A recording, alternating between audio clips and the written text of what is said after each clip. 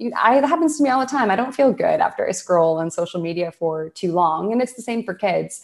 They, in the moment, love it, but it's really taking them out of the present moment. It's not allowing them to be present. It's allowing them to be overstimulated. And then when they get off the screen, their heads are still spinning. They've got so many thoughts in their heads. And a lot of parents are looking to mindfulness and meditation for their kids to help to soothe them after too much screen time. Hey everyone, I'm Lowell Brown, host of the Growing Up with Tech podcast. And on this episode, we're going to jump into a discussion about mindfulness with kids. This is an interview I conducted a couple months back, and I saved it until we got a couple other episodes rolling with the podcast. I know you're going to like this episode, so stick with me. Here we go with episode 9 of the Growing Up with Tech show.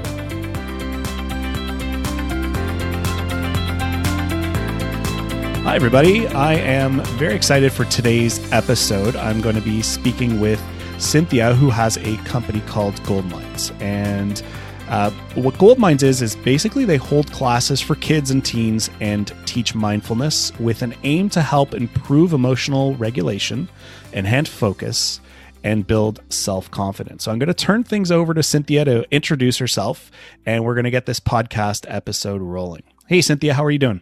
Hey, I'm good. Thank you so much for having me. So tell us all about your company and what you do. Yeah, so I run a mindfulness for kids and teens organization where I teach kids virtually how to self-regulate, how to improve their emotional capacity, and also to help them improve their focus.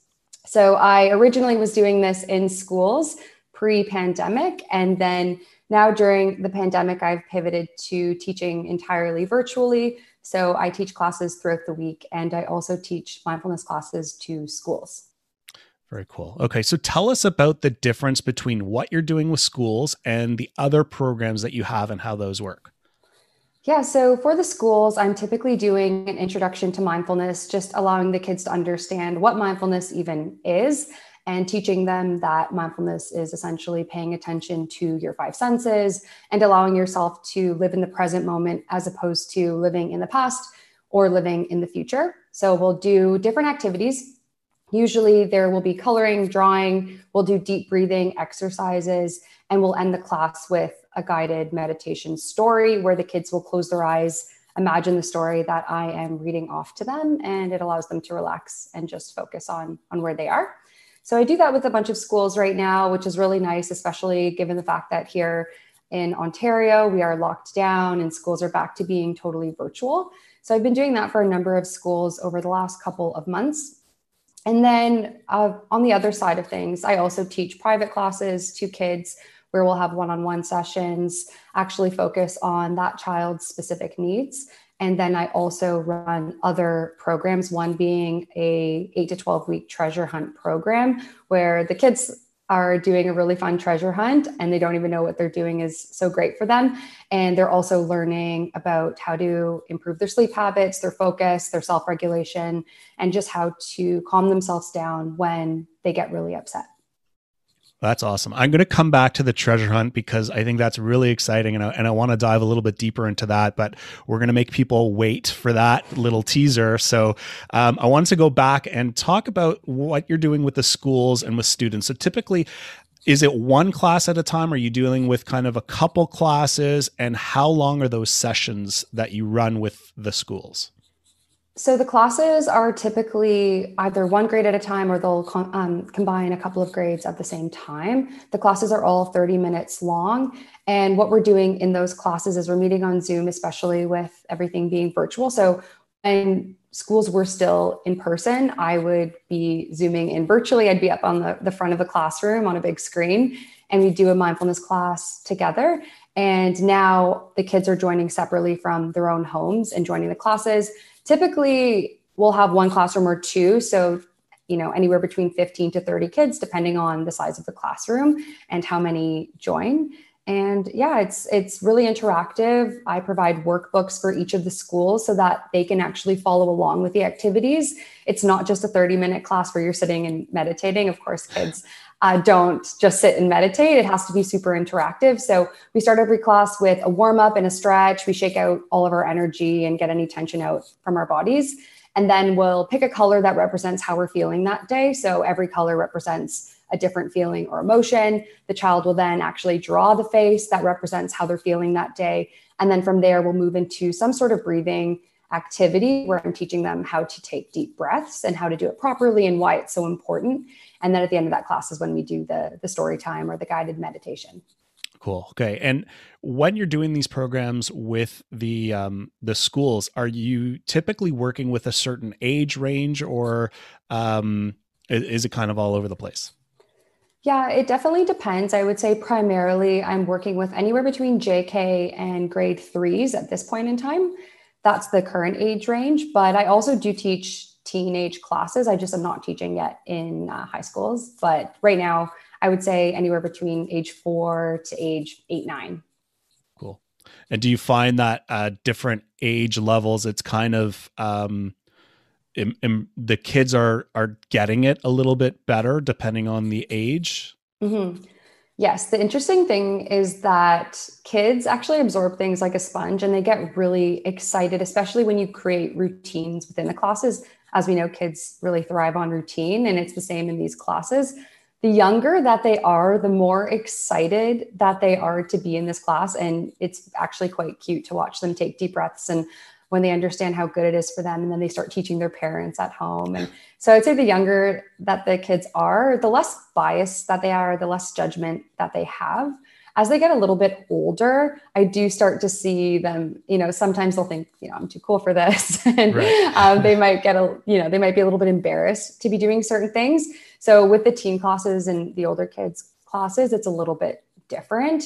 I treat them like adults. I allow them to have their screen on or off. They get to make their own decisions. They get to show up how they want to show up, but they still really, really benefit from the relaxation and the calm through the story time. So it's just a slightly different approach depending on the maturity level, but it is interesting that the younger kids are the ones that absorb it so quickly. It's why they teach kids how to speak different languages when they're extremely young, because they can just absorb it so quickly. And right. Mindfulness is no different. They can really absorb it, and then they end up taking it throughout their whole lives. I had a mom tell me just this weekend that we did a class together a couple of days ago, and I taught her a calm down technique for whenever she was feeling worried.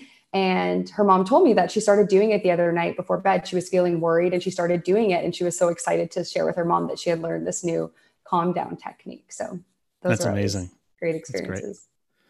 Great. And when you're dealing with the different kids and you've kind of gone into different sessions, you were talking before, both having private sessions and sessions in school, and in that we are in this pandemic and we've gone from kind of screen time with, remote learning, being in person, going back to remote learning, going back to in person. So how have you seen that kind of a transition of how kids are learning, and just living through the pandemic for the past year plus?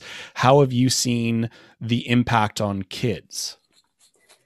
Yeah, it's interesting. At the very beginning, when I first started doing this, kids were still in school. So having them come online for a 30-minute class was no problem. I definitely found that when kids started spending their entire days doing virtual learning, you would sometimes have a mom message you and say, hey, my kid's been on the screen the entire day. We're going to skip out tonight. We'll join you next week. So I've definitely seen a little bit of that because, of course, our class is online. So it's considered screen time. Yeah. It's considered, in my opinion, good screen time, but also still screen time. And even educational screen time can still be overstimulating for a child. So there's a lot of ways that screen time can impact kids. It can lead them to feeling lonely. It can lead them to feeling sad. And it can also lead them to feeling isolated and withdrawn from other people. But these are things that kids can't always express, right? So, as adults, how often have you scrolled through Instagram for way too long and you just feel bad after? You don't know why, but you just watched all these people. Maybe they're having more fun than you, or maybe they're out and about and you're stuck at home, whatever it is. It happens to me all the time. I don't feel good after I scroll on social media for too long. And it's the same for kids. They, in the moment, love it, but it's really taking them out of the present moment. It's not allowing them to be present. It's allowing them to be overstimulated. And then when they get off the screen, their heads are still spinning. They've got so many thoughts in their heads. And a lot of parents are looking to mindfulness and meditation for their kids to help to soothe them after too much screen time. So, meditation for kids doesn't have to necessarily be during one of our classes. It could be, I now have an on-demand channel as well, where you could just play the video and your child could listen before bed and just have audio only. Or alternatively, you could just play really relaxing music as your child tries to fall asleep. And that's a form of mindfulness and meditation as well, where you can kind of eliminate that need to be screen to screen. That's great. You touched on a number of nuggets right there that I think are gold. No pun intended with the gold mine. Using social media in terms of screen time. If a parent is kind of looking for a cue as to when maybe to not forcibly, take away the screen time or, to force the kids off, but are there cues or signs that a parent can look for and to know, okay, you know what, maybe it's time for a break? And what would you say is a good suggestion for initiating that transformation or transition away from screen time when kids might be in that moment and they might be really, still thriving on, one video after another on TikTok or whatever it is?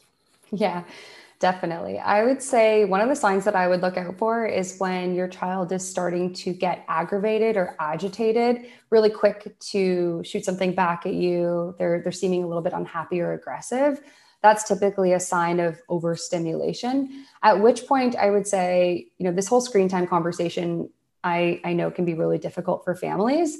I would say one thing that I've seen work really well for families is when families plan to do things together. So it's not just, get off your phone. It's we're as a family going to go for a hike, or we as a family are going to spend an hour off of our screens and we're going to read a book, or we're going to, do a little mindfulness exercise together. Who knows, right? But it comes from the family, because I think at the end of the day, kids really do mimic what the adults in their life are doing. So if they see you on your phone all the time, they'll just shoot that back right at you, that, you're on your phone all the time. So I think that it does need to be an entire family event when getting off the screens, and maybe not every single time, but making it known that just because you're getting off your screen, it doesn't mean you're going to be bored. We're actually have this awesome thing planned and we're going to do it together. I think that takes away a lot of the animosity that the child might feel. And that's just, one of the ways that I would recommend doing it. And if it is possible to incorporate some sort of mindfulness in there without them even knowing it's mindfulness, AKA going for a walk in nature and just paying attention to what's around you. It doesn't have to be, your most classic form of meditation where you're sitting. It can be walking, it can be exercising, it can be running, and just really incorporating that into your child's life, because that's what's really going to help them when they're overstimulated and help to settle their minds. That's great. Okay, I want to transition and jump back to something you brought up earlier, and you talked about the scavenger hunt program that you run with kids.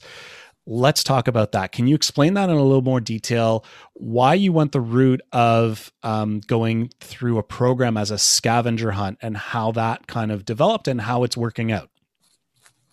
Yes. So this treasure hunt was something that I created a couple of months ago. I was looking for a way to introduce children to mindfulness, but actually have it be in a really fun way. And so I was noticing right now that a lot of the things that kids were lacking in the middle of this pandemic were celebration, socialization, just being seen and heard by somebody on a more personal level, and also struggling with large class sizes virtually and really just not getting the attention that they need from all areas of their life, right? It's been very difficult for everybody to be able to give children the right level of attention in the middle of a pandemic, because we've never been through this before. So really this treasure hunt program came out of everything that was going on in the pandemic. I wanted the class sizes to be smaller. I wanted the kids to get more one-on-one attention from me. I wanted them to feel celebrated, like they had a goal. I wanted them to trek through the 4 stops in our treasure hunt and color off their map every single week to track their progress towards reaching the gold. I wanted them to feel like they really had something to look forward to and to achieve. And through that, I created this treasure hunt program called Goldminders. I did an 8-week program a couple of months ago, and right now I'm in the middle of doing a 12-week program. I made it a little bit longer, and it also includes some one-on-one sessions. So each child has 3 one-on-one sessions with me as well, which is incredible. It's just, you get to learn a whole different side of the kids when you're meeting with them one-on-one, and they actually open up to you a lot more as well. And every week we do different breathing activities, and we do coloring, we do guided stories and games as well. And so I try to make it as fun as possible. And I also end every session with a riddle. Who knew kids loved riddles so much? And so, yeah, every single week, that's a 1 hour class actually. And yeah, we're on week 6 of that program right now. So we're halfway through the 12-week one, and then I'll be running another one in the summer again.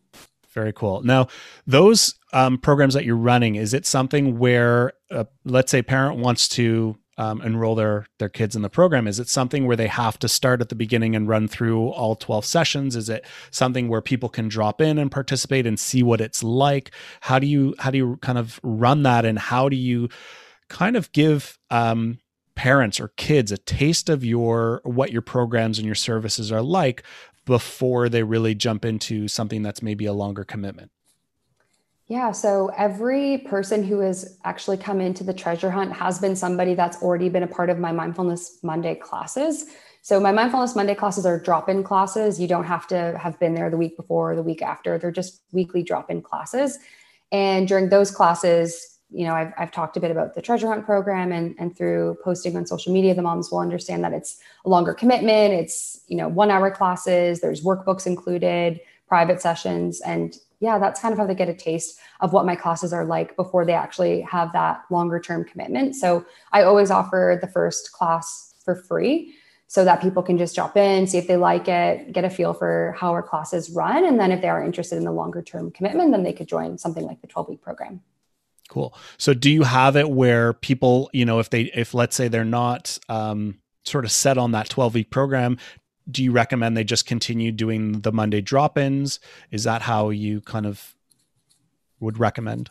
Yeah, definitely would recommend doing the weekly classes. So actually just last week, I released new classes. So I was doing Mindfulness Monday since last June. It was kind of like my pandemic baby class that came up just in the middle of everything going virtual. And throughout doing that for the last year almost, I had a lot of moms ask me for different times, different days, different kinds of classes that are focused specifically on things like gratitude, self-confidence, self-love, and coloring, and calm coloring, which is a huge favorite of the kids. So I actually created 4 new classes that start this week. And so if you don't want to do a longer term program, you could just join on a monthly basis and join either 4, 8, or 12 classes per month. And those are all drop-in classes and a little bit less of a commitment than a 12-week program. That's great. That's great. Well, thank you very much for being part of this episode of the podcast. It was really cool to learn about your services and what you're doing. You and I connected through Instagram, which is ironic. We're talking about, being addicted to a little bit addicted to social media, but that's how connections happen sometimes. And I'm really glad that we connected and I could learn about what you're doing. Before we wrap things up, I just wanted to maybe see if you would offer one kind of mindfulness tip or a little takeaway or kind of exercise that someone could introduce to their kids just to start them off or get the parents an understanding of how it all works. And then again, we'll direct people with the show notes into your programs and your Monday drop-ins and can go from there. So what do you think? Yeah, absolutely. So I would say the number one thing when you're introducing your child to mindfulness is first, as a parent, knowing what it is and knowing why it's important. And really why it's important is that you're paying attention to your 5 senses and you're putting yourself in the present moment instead of putting yourself in the past where you can get depressive thoughts or in the future where you can get anxious thoughts. So it's really important to teach your children deep breathing. It allows you to slow down your heart, your cortisol levels, and it really just allows your child to relax. It sends a signal to your entire body that you are okay. So what I usually recommend to teach to kids is something called box breathing. A lot of us have heard of it before, I'm sure, but it's really good for kids and it's a nice visual as well when you actually draw a box with your hands as you do it. And so essentially what it is you inhale for 4 seconds And then you hold it at the top for 4 seconds, you exhale for 4 seconds, and then you hold it at the bottom for 4 seconds. And you try to do, 3 to 5 rounds of that deep breathing together, and just making sure that the kids are inhaling through their nose and exhaling from their mouths. I think that would be the best place to get started. And it really helps, even if you just want some deep breaths before bed, to help them unwind and fall asleep. That's awesome. That's a great little exercise and a little visual cue for them to do as well. I think that's great. Thank you again very much for joining me on this podcast episode. If people want to get in touch with you, if they want to connect with you, ask you questions, what's the best way to find you? Yes, you can find me on Instagram at goldminesca, or you can go to my website, goldminescanada.ca, and you can reach me there. Great. Thank you again. And it was a pleasure having you part of this episode, and hope we can possibly connect and do future episodes down the road. Yeah, sounds good. Thank you so much for having me. So that wraps up episode number 9 of the Growing Up with Tech podcast. I really hope you enjoyed this episode. Stay tuned for more. We've got a lot of exciting things coming up. And I would love your honest rating and reviews on Apple Podcasts. That helps this podcast grow and reach more people. Once again, stay tuned for an upcoming episode in about 2 weeks. My name is Lowell Brown. Have a great day, and I'll see you in the next episode.